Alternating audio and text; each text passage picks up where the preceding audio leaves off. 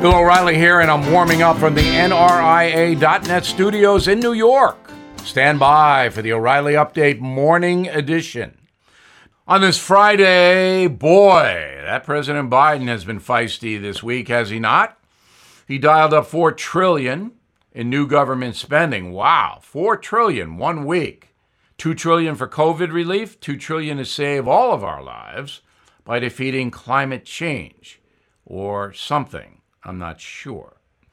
Neither Mr. Biden nor his climate guy, John Kerry, were clear on how the USA will stop the warming madness if China and India will not cooperate, and they will not. So maybe the $2 trillion allocated by President Biden is bribe money.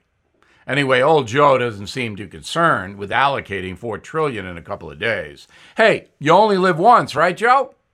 Of course, you and I will pay dearly for Mr. Biden's spending spree, which has only just begun, as the Carpenters once sang. Say it ain't so, Joe. You're going to spend more government money than even Barack Obama did, and he broke the record. But to be fair, Donald Trump spent trillions as well.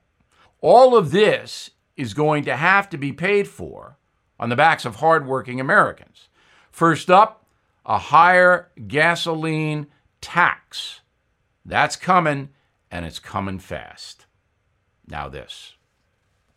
Hollywood is under siege, covertly compromised by a global adversary. The same Hollywood that sold the American dream to the world is now making nightmares a reality. The American way of life is being censored by the Chinese Communist Party. Some films have scenes completely altered. Other films have lost their funding or been canceled altogether. Some actors have been banned from China for supporting human rights. Hollywood Takeover is a documentary brought to you by the Epoch Times, revealing how the CCP has infiltrated major movie studios. Join Chris Fenton, a former Hollywood executive, and Tiffany Meyer, an investigative news reporter, through their journey in exposing how the film industry gradually lost its integrity on its path to profits. Don't miss the most important documentary ever made about Hollywood. For a limited time, watch the first 10 minutes for free on HollywoodTakeover.com/Bill. That's HollywoodTakeover.com/BILL.